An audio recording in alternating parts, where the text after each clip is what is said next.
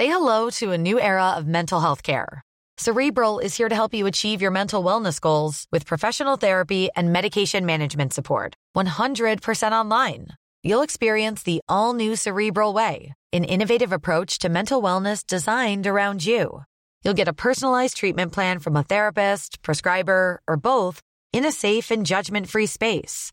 Your Cerebral therapist or prescriber will outline a customized plan with clear milestones along the way, so you can get to feeling your best. With Cerebral, you're not alone in your mental health journey. We're here to empower you to live a fulfilling life. So take that first step towards a brighter future and sign up today at Cerebral.com/podcast and use code ACAST to get 15% off your first month. Offer only valid on monthly plans. Other exclusions may apply. Offer ends July 31st, 2024. See site for details. Saregama Karwaan mini भक्ति। भगवत गीता अध्याय 16। जय श्री कृष्ण। दोस्तों, एक ही तरह की परिस्थिति में लोग अलग अलग तरीके से रिएक्ट करते हैं।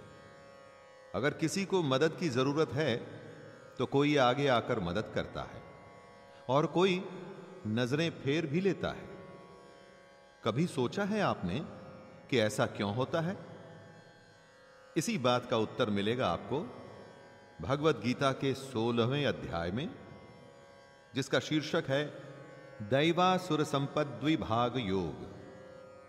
क्यों कुछ लोग दैवी संपदा और कुछ लोग आसुरी संपदा के लक्षणों के साथ पैदा होते हैं, और क्या होते हैं ये लक्षण? मैं शैलेंद्र भारती आप सभी की आज्ञा से प्रारंभ करता हूं भगवत गीता का अध्याय 16, दैवासुर-संपद-द्विभाग योग। जय श्री कृष्ण।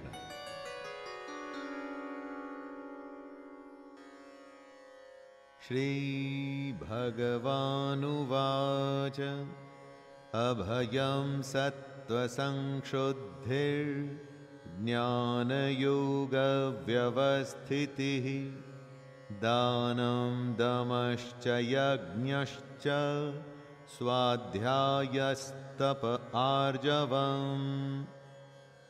भगवान कहते हैं कि जहां डर न हो, अंतःकरण एकदम स्वच्छ हो, तत्व ज्ञान को हासिल करने के लिए ध्यान योग में निरंतर प्रतिज्ञा हो, सात्विक दान हो, इंद्रियों का दमन करने की इच्छा हो, भगवान, देवता और गुरुजनों की पूजा की जाए और अग्निहोत्र जैसे उत्तम कर्मों का पालन हो, वेद शास्त्रों का पठन पाठन, कितने भी कष्ट आएं लेकिन स्वधर्म का पालन किया जाए, ये सारे लक्षण होते हैं दैवी संपदा के। संपदा का अर्थ वैसे तो धन, दौलत और ऐश्वर्य होता है दोस्तों, लेकिन दैवी संपदा के गुण हमारी दुनिया की संपत्ति से बिल्कुल अलग होते हैं। कृष्ण ऐसा कह रहे हैं कि यही तो सबसे बहुमूल्य संपत्ति होती है।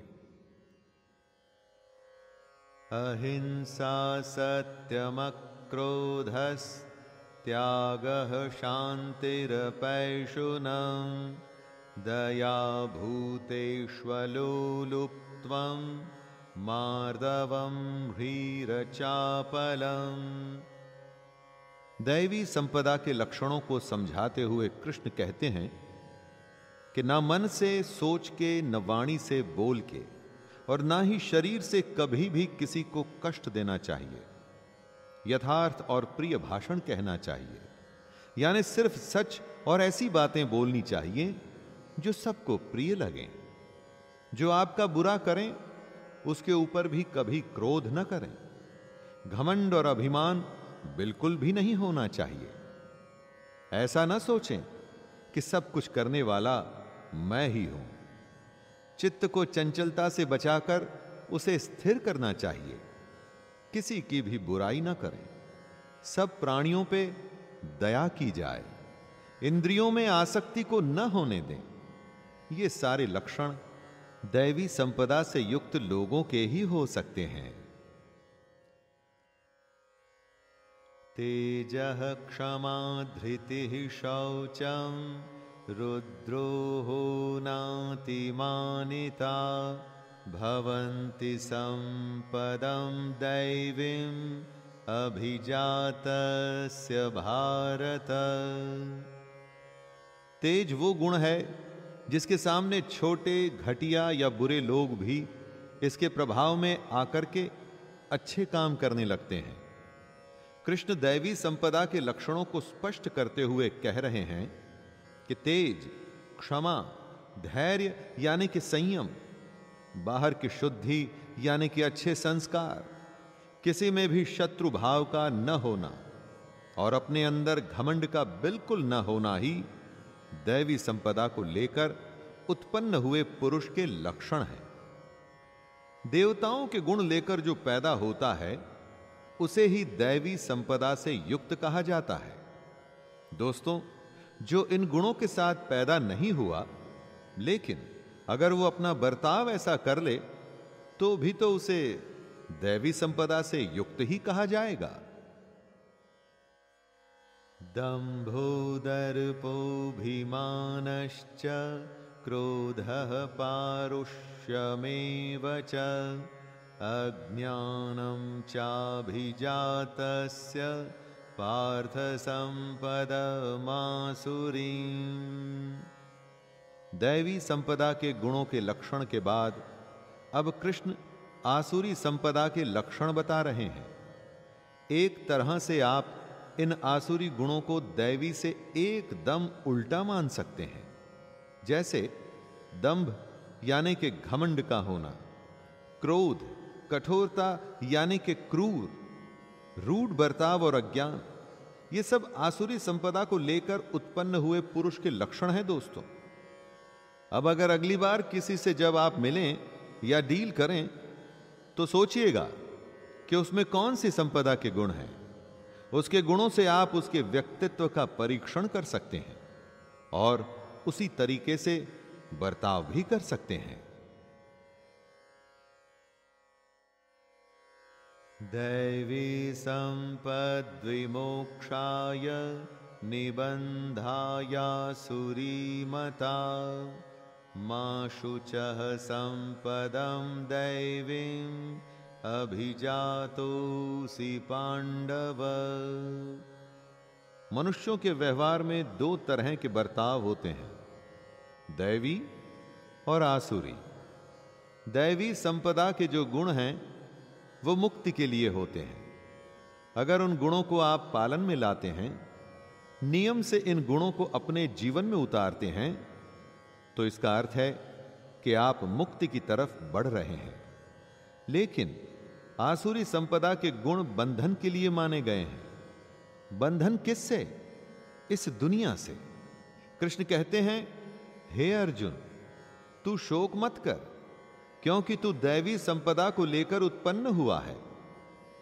अर्जुन के सारे गुण दैवी थे, इसलिए कृष्ण उसे हिम्मत देते हुए चिंता न करने के लिए कह रहे हैं। द्वौ भूत सर्गौ लोकस्मिन् दैव वासुर एव च दैवो विस्तरशः प्रोक्त आसुरं पार्थ मे शृणु। कृष्ण ने इस दुनिया का एनालिसिस करते हुए सीधे सीधे इसे दो हिस्सों में बांट दिया है। दोस्तों, दैवी संपदा और आसुरी संपदा। मनुष्य दो ही तरह का हो सकता है, दैवी प्रकृति वाला और आसुरी प्रकृति वाला। इन दो के अलावा और तीसरी कोई प्रकृति मनुष्य में आपको नहीं दिखेगी। जब हृदय में, मन में दैवी संपदा के गुण घर कर लेते हैं तो आप एक तरह से देवता हैं, और अगर मन में आसुरी संपदा के लक्षण आ गए तो मतलब आप ही राक्षस बन चुके हैं। यह हर किसी मनुष्य के लिए सच है। दोस्तों, आप जितनों को भी जानते हैं उनको भी इन्हीं दो श्रेणियों में बांट सकते हैं। प्रवृत्तिं च निवृत्तिं च जनानां विदुरासुराः न शौचम नापि चाचारो न सत्यम तेषु विद्यते। कृष्ण कहते हैं कि आसुरी स्वभाव वाले मनुष्य प्रवृत्ति और निवृत्ति दोनों को ही नहीं जानते। दोस्तों, अगर किसी को आप उसकी कमी या बुराई के बारे में बताएं और वो समझने को तैयार ही ना हो, तो क्या कभी वो उस कमी या उस बुराई को दूर कर पाएगा? कभी नहीं। आसुरी स्वभाव वाला ये समझता ही नहीं कि उसकी प्रवृत्ति बुरे कर्मों में है और इसलिए कभी उनसे छूट ही नहीं पाता। ऐसे लोगों में ना तो बाहर की शुद्धि होती है और ना ही अंदर की, यानी कि अंतःकरण की। इनका आचरण भी बुरा होता है और इनका भाषण सत्य ना होके झूठा होता है। हो सके तो ऐसे लोगों से दूर ही रहें। असत्यम प्रतिष्ठम ते जगदाहुरनीश्वरम् अपरस्पर संभूतं किमन्यत काम हेतुकम्। आसुरी प्रकृति वाले मनुष्य इस जगत की सच्चाई समझने को तैयार नहीं होते। वो कहते हैं कि जगत आश्रय रहित है। ये दुनिया अगर किसी नियम से चल रही है तो इसके पीछे कोई तो होगा। आसुरी प्रकृति वाले मनुष्य धर्म और अधर्म के सत्य को नहीं मानते और ना ही वो ईश्वर को मानते हैं। उनका तो मानना है कि संतान केवल स्त्री पुरुष के संयोग से ही उत्पन्न होती है और इसकी वजह सिर्फ काम है। जब धर्म अधर्म में निष्ठा नहीं होती, उसके बाद बेईमानी, छल या कपट करने से भी वो पीछे नहीं हटते। एतां दृष्टिमवष्टभ्य नष्टात्मानोऽल्पबुद्धयः प्रभवन्त्युग्रकर्माणः क्षयाय जगतो हिताः। दोस्तों, दैवी प्रवृत्ति कंस्ट्रक्टिव होती है, यानी कि रचनात्मक, जबकि आसुरी प्रवृत्ति वालों का रवैया डिस्ट्रक्टिव होता है। ये लोग बस नाश ही करते हैं। एक ग्रुप में कुछ लोग हमेशा ऐसी सलाह देते हैं जिससे हल निकले और प्रॉब्लम सॉल्व हो, जबकि कई सिर्फ ऐसी ही बातें करते हैं जिससे परेशानी और बढ़ जाती है। आसुरी लोगों में उनके मिथ्या ज्ञान, झूठी और गलत समझ उनके स्वभाव को नष्ट कर देता है और उनकी बुद्धि को भी मंद कर देती है। ऐसे लोग सिर्फ बुरा करते हैं और जगत का सिर्फ नाश ही करते हैं।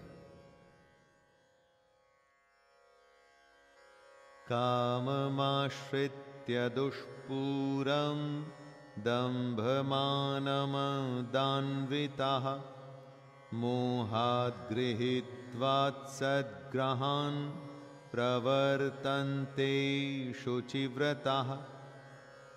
अपने पैसे और शक्ति में चूर आसुरी हमेशा ऐसी कामनाओं में घिरे रहते हैं जो कभी भी पूरी नहीं होती।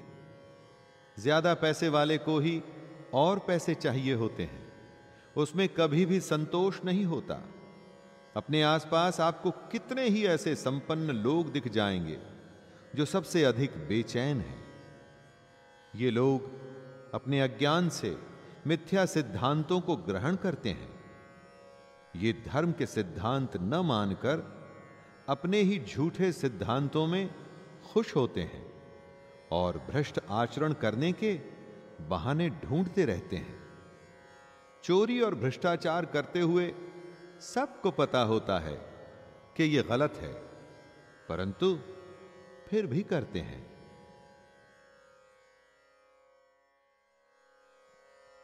चिंतामपरिमेयां च प्रलयान्तामुपाश्रिताः कामोपभोगपरमां एतावदिति निश्चिताः।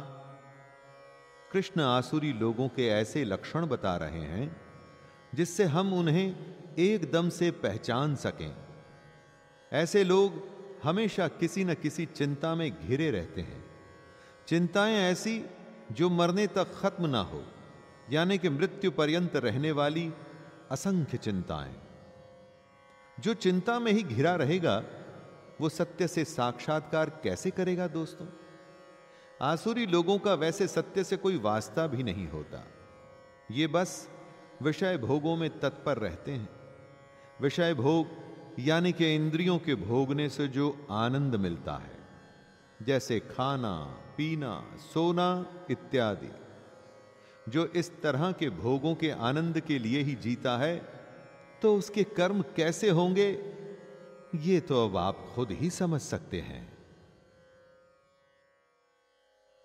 आशापाशशतैर्बद्धाः कामक्रोध परायणाः ईहन्ते काम भोगार्थम अन्यायेनार्थ संचयान।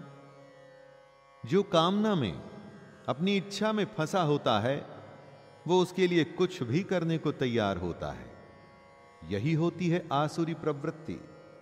अपने कर्म को कर्तव्य समझ के करने से ये एकदम उल्टा है। कामना या आशा की सैकड़ों फांसियां इन लोगों को अपनी जकड़ से छूटने नहीं देती।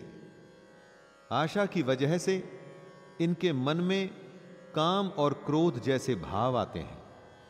काम और क्रोध के चलते ये अपना आपा खोकर अपने विषय भोगों के लिए अन्याय से भी पीछे नहीं हटते।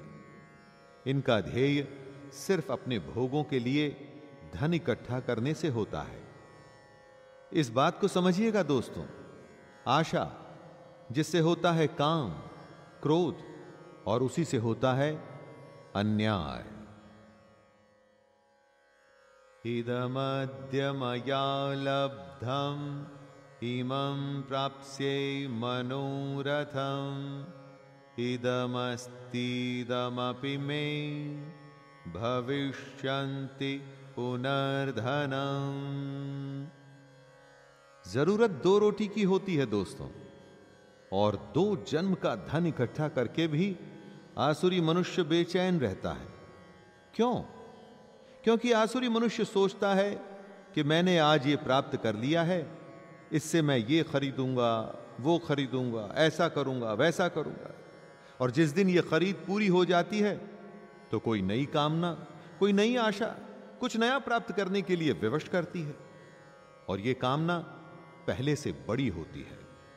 इस बार बड़ी कार या बड़ा घर या पहले से भी महंगा गहना लेना होता है, और इस तरह से यह सिलसिला एक फांसी की तरह बस कसता हुआ चला जाता है।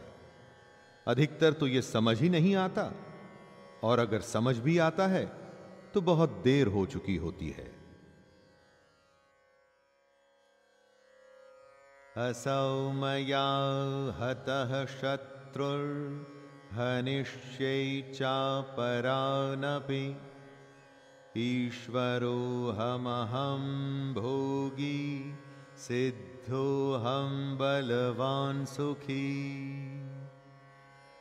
आसुरी प्रवृत्ति के मनुष्यों को पहचानने के लिए उनके अहंकार को पहचानना चाहिए।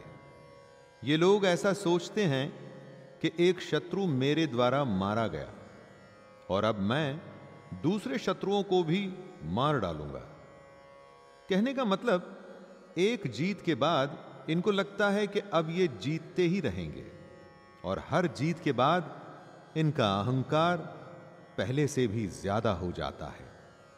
ये लोग एक तरह से अपने आप को ईश्वर समझने लगते हैं, क्योंकि ये अपने आप को ऐश्वर्य का भोगने वाला मानते हैं। इन्हें लगता है कि ये सब सिद्धियों से युक्त हैं, और ये अपने बल और झूठे सुख में ही जीते रहते हैं। आढ्योऽभिजनवानस्मि कोऽन्योऽस्ति सदृशो मया यक्षे दास्यामि मोदिष्य इत्यज्ञान विमोहिताः अनेकचित्तविभ्रान्ता मोहजाल समावृताः प्रसक्ताः कामभोगेषु पतन्ति नरकेषु च। अपने धन और अपने बड़े कुटुंब पर अभिमान करने वाले अपने सामने दूसरे किसी को कुछ भी नहीं समझते। अपने बुरे कामों को ये यज्ञ और दान से धोने की कोशिश करते हैं और साथ में ही अपने आमोद प्रमोद में मस्त रहते हैं। इनका जो मोह है वो अज्ञान से पैदा हो रहा है। इनका चित्त एकदम भ्रमित है।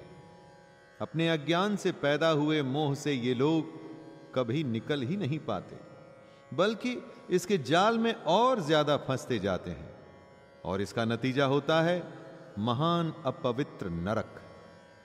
अगर ऐसे आसुरी लोगों को लगता है कि वो बच गए तो ये उनकी भूल है। आत्मसंभाविताः स्तब्धा धनमानं मदान्विताः यजन्ते नाम यज्ञैस्ते दम्भेना विधिपूर्वकम्। कृष्ण ने कहा है कि अगर आपको ज्ञान हासिल करना है तो इस तत्व को समझना होगा कि हमारा यह शरीर क्या है, आत्मा क्या है और कर्म क्या है। लेकिन आसुरी लोग इस समझ से बाहर होते हैं। ये अपने आप को ही श्रेष्ठ मानते हैं। अपने घमंड, धन और मान के नशे में बस नाम मात्र के यज्ञों को करके इन्हें लगता है कि इनके पाप खत्म हो गए। जो शास्त्र विधि से नहीं होता वो पाखंड होता है। पाखंड से कोई क्या हासिल कर लेगा। हजारों साल पहले महाभारत के समय में ऐसे आसुरी लोग थे और आज की हमारी इस दुनिया में भी ऐसे लोगों की कमी नहीं है दोस्तों। अहंकारं बलं दर्पं कामं क्रोधं च संश्रिताः मामात्मपरदेहेषु प्रद्विषन्तोऽभ्यसूयकाः। कंस श्री कृष्ण से द्वेष रखता था। उसका क्या हुआ ये तो आप जानते ही हैं। कंस उस जमाने के आसुरी मनुष्य थे।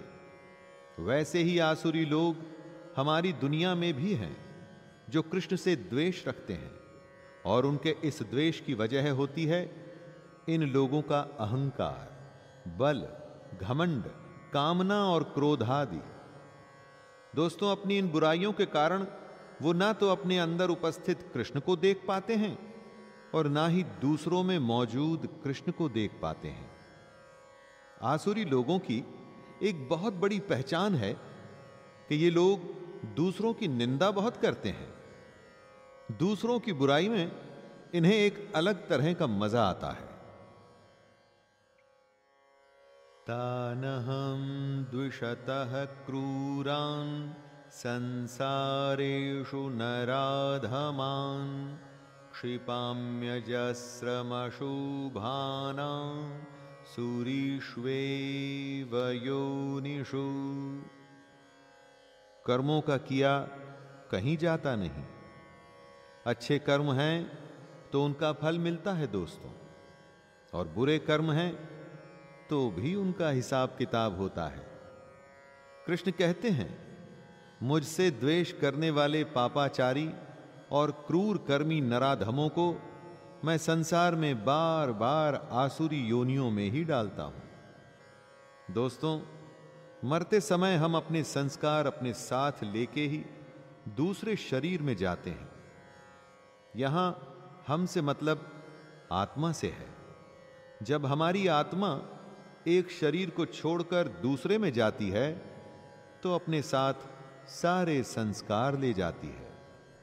आसुरी लोग इसी वजह से बार बार आसुरी योनियों में ही जन्म लेते हैं। अपने जन्म के दौरान उन्हें लगता है कि वो बहुत आनंद उठा रहे हैं, लेकिन असल में वो कृष्ण के द्वारा दिए गए दंड को भोग रहे होते हैं।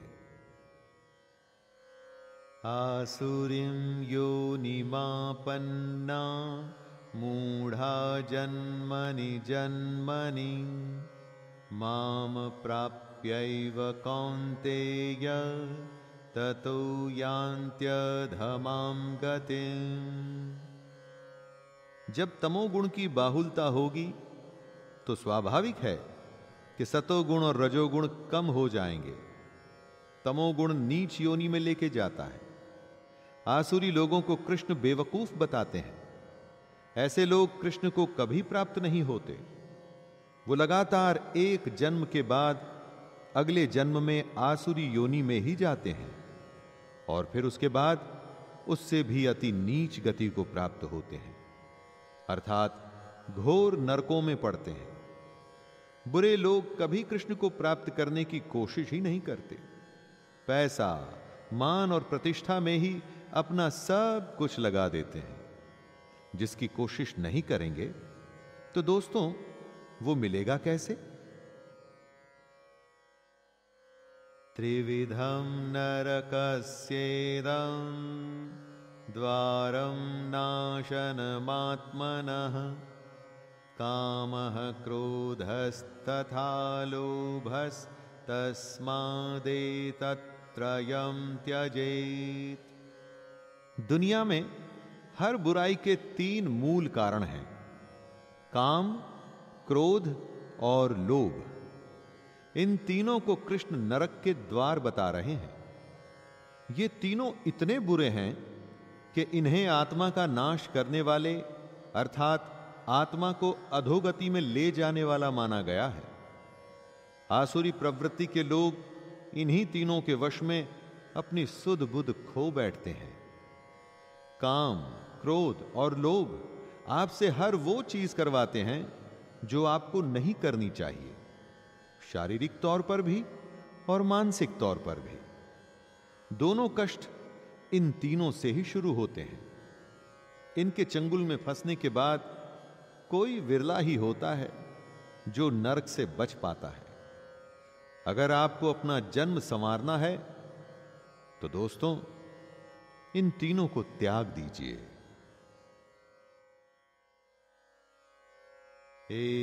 एतैर्विमुक्तः कौन्तेय तमोद्वारैस्त्रिभिर्नरः आचरत्यात्मनः श्रेयस् ततो याति परां गतिम्। काम, क्रोध और लोभ को कृष्ण नरक का द्वार बताते हैं।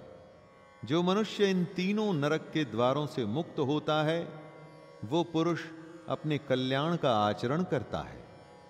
अपने कल्याण का आचरण से अर्थ यह हुआ दोस्तों कि अपने उद्धार के लिए कृष्ण द्वारा बताए हुए रास्ते पर चलता है और इसीलिए ऐसे पुरुष परम गति को जाते हैं अर्थात कृष्ण को प्राप्त होते हैं। आपको अपनी भलाई करनी है या आपको नरक में जाना है, यह निर्णय आपका है। कृष्ण ने दोनों रास्ते बताए हैं आपको। हर किसी को इन दोनों रास्तों में से किसी एक को चुनना होता है। यह शास्त्र विधि मुत्सृज्य वर्तते काम कारतः न स सिद्धिमवाप्नोति न सुखम न परां गतिम्। लोगों में दैवी प्रवृत्ति या आसुरी प्रवृत्ति का असली निर्धारण होता है शास्त्रों से और किसी से नहीं। जो शास्त्रों का पालन करता है वो दैवी प्रवृत्ति का है, आसुरी प्रवृत्ति का नहीं। आसुरी पुरुष शास्त्र को नहीं मानता। वो शास्त्रों द्वारा कही गई सही विधि को त्याग कर अपनी इच्छा से मनमाना आचरण करता है। अपने घमंड में वो मनमानी करता है, जिस वजह से ना तो उसे सिद्धि प्राप्त होती है, ना परम गति और ना ही सुख। दोस्तों, मशीन या मोबाइल या कार चलाने तक के मैनुअल होते हैं। अगर आप उनका पालन नहीं करेंगे तो आपको मालूम ही है कि क्या होगा। अगर सही विधि नहीं अपनाएंगे तो कोई भी काम कभी भी सिद्ध नहीं होगा। तस्माच्छास्त्रं प्रमाणं ते कार्य कार्य व्यवस्थितौ ज्ञात्वा शास्त्र विधानोक्तं कर्म कर्तुमिहार्हसि। कृष्ण का सबसे बड़ा ज्ञान है कर्म को कर्तव्य मान करके करना और उसके फल की आशा न रखना। आप पूछ सकते हैं कि कैसे पता चलेगा कि हमारा कर्तव्य क्या है? उसका उत्तर है शास्त्र। शास्त्र सबसे बड़े प्रमाण हैं। शास्त्र बताएंगे कि क्या कर्तव्य है और क्या नहीं। शास्त्रों के द्वारा जिस कर्म की आज्ञा दी जाए वही कर्तव्य है, वही नियत कर्म है। इसीलिए कृष्ण अर्जुन को शास्त्र विधि से कर्म करने की सलाह दे रहे हैं। और ये शास्त्र क्या है? शास्त्र है भगवत गीता। दुनिया में ऐसा कोई प्रश्न नहीं दोस्तों जिसका उत्तर गीता में नहीं। इसे सबसे बड़ा शास्त्र मानकर आप अपना कर्तव्य पूरा करते रहिए। अब जब कोई आपसे बुरा बर्ताव करे, बिना बात उल्टा सीधा कहे या आपका बुरा चाहे, तो आप समझ जाइए कि वो आसुरी प्रवृत्ति का मनुष्य है। ऐसे लोगों की संगत से जितना हो सके उतना दूर ही रहें और खुद अपनी प्रवृत्ति को दैवी बनाइए ताकि ज्यादा से ज्यादा लोग आपके पास आएं, आपका सानिध्य चाहें। तो दोस्तों, यहीं पर मैं विराम देता हूं अध्याय 16 को और फिर से मिलने का वादा करता हूं अध्याय 17 में। तो आज्ञा दीजिए अपने दोस्त शैलेंद्र भारती को। जय श्री कृष्ण।